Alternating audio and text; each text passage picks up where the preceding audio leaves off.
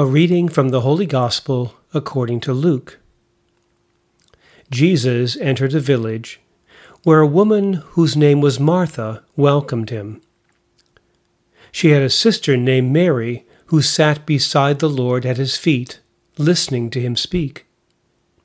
Martha, burdened with much serving, came to him and said, "Lord, do you not care that my sister has left me by myself to do the serving? Tell her to help me." The Lord said to her in reply, "Martha, Martha, you are anxious and worried about many things. There is need of only one thing. Mary has chosen the better part, and it will not be taken from her." The Gospel of the Lord. The biblical story of Martha and Mary has traditionally been read as a reflection on the tension between two opposing forms of discipleship, action and contemplation. But if we place the story in its wider context, it opens up a much broader interpretation. The past few weeks we've been reading about the first missionary journey. Remember, the Samaritans refuse hospitality to Jesus and his disciples because they are on their way to Jerusalem, and in so doing, the Samaritans reject the gospel. In contemporary storytelling, we narrate a story from beginning to end. But ancient authors would sometimes sandwich the main point into the middle of a story. This technique is called chiasm, from the Greek letter chi, which looks like an X. A chiasm is a literary structure which makes two or more statements and then makes the same kind of statements in reverse order. A, B, B, A. There's often a key point in the very center of the X that is not repeated. A, B, C, B, A.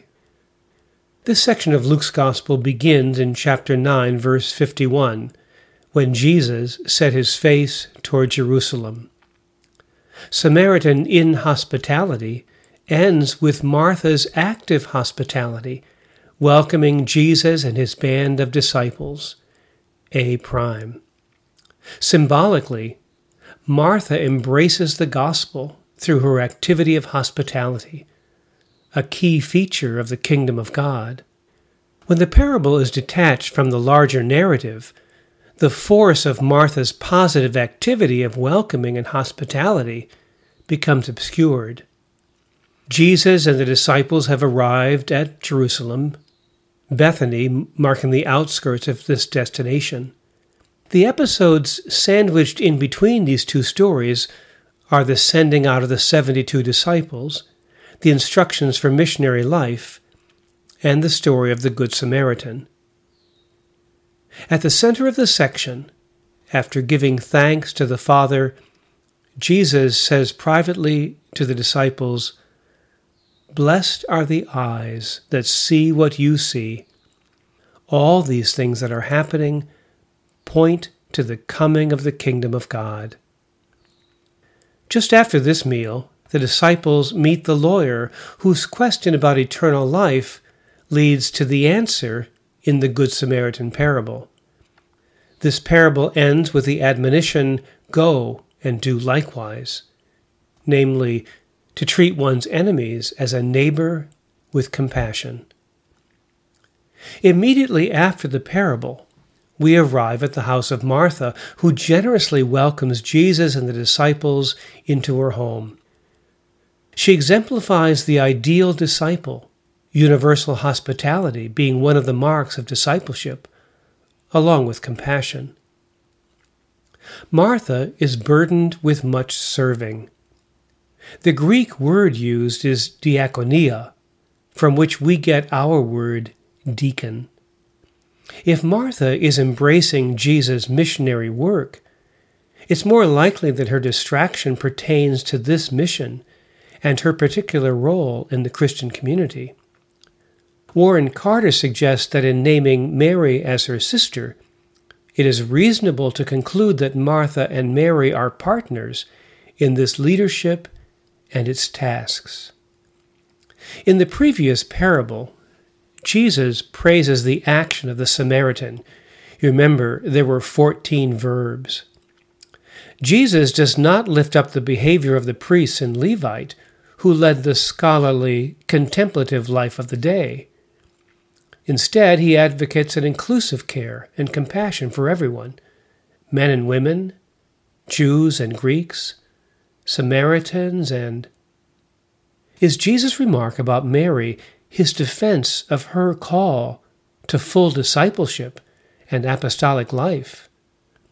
Could this be a form of inclusive hospitality on Jesus' part, and not a commentary about Martha at all? Mary is often admired as a symbol of the idealized contemplative, off somewhere in prayer. In fact, Jesus will teach about prayer in the next chapter, but that introduces a new section. Today's gospel is the conclusion and resolution of the dilemma posed by inhospitality. The story itself suggests something more startling. Mary is admitted to the public role of disciple with the others who were traveling with Jesus. To sit at the rabbi's feet meant to apprentice oneself as a disciple, to study Torah with the rabbi, the teacher. Both women can be seen as exemplary models of discipleship. Both assume roles that are usually performed by men. In Middle Eastern culture, the head of the household is the one who offers hospitality to the guest or stranger. We saw this when Abraham entertained the 3 angelic visitors, while Sarah eavesdrops from behind the tent. In this instance, we must assume that Martha is the head of the household. When she appears in John's Gospel and speaks resurrection faith, it's clear that she is head of the house church and in charge of the funeral services. Mary studies at the feet of her teacher, and Jesus defends her right to participate in that form of theological education. The two sisters are focused in different ways on single-hearted devotion to the Christ.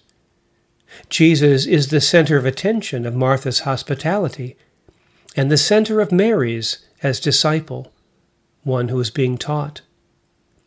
This parable of the two women exemplifies two equally appropriate responses to Jesus and the coming reign of God. Throughout the New Testament, women like Mary, the Virgin from Nazareth, have welcomed God's messengers and responded with a resounding yes to God's call.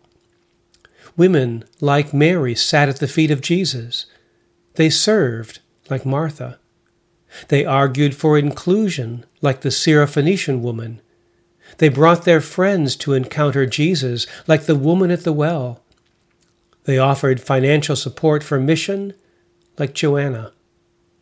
They led house churches like Phoebe. They evangelized like Priscilla. They sang of justice and walked in faith and dreamed of a new and transformed world enlightened by the light of Christ. Dominican sister Barbara Reed, in her essay, Choosing the Better Part, wonders what would happen if we begin to act out of a vision that allows for the rich diversity of gifts in the community to be used in service without regard to gender distinctions. Both women and men are called to contemplative listening, and women and men called to all forms of ministry would together hear Jesus' approval of their having chosen the better part.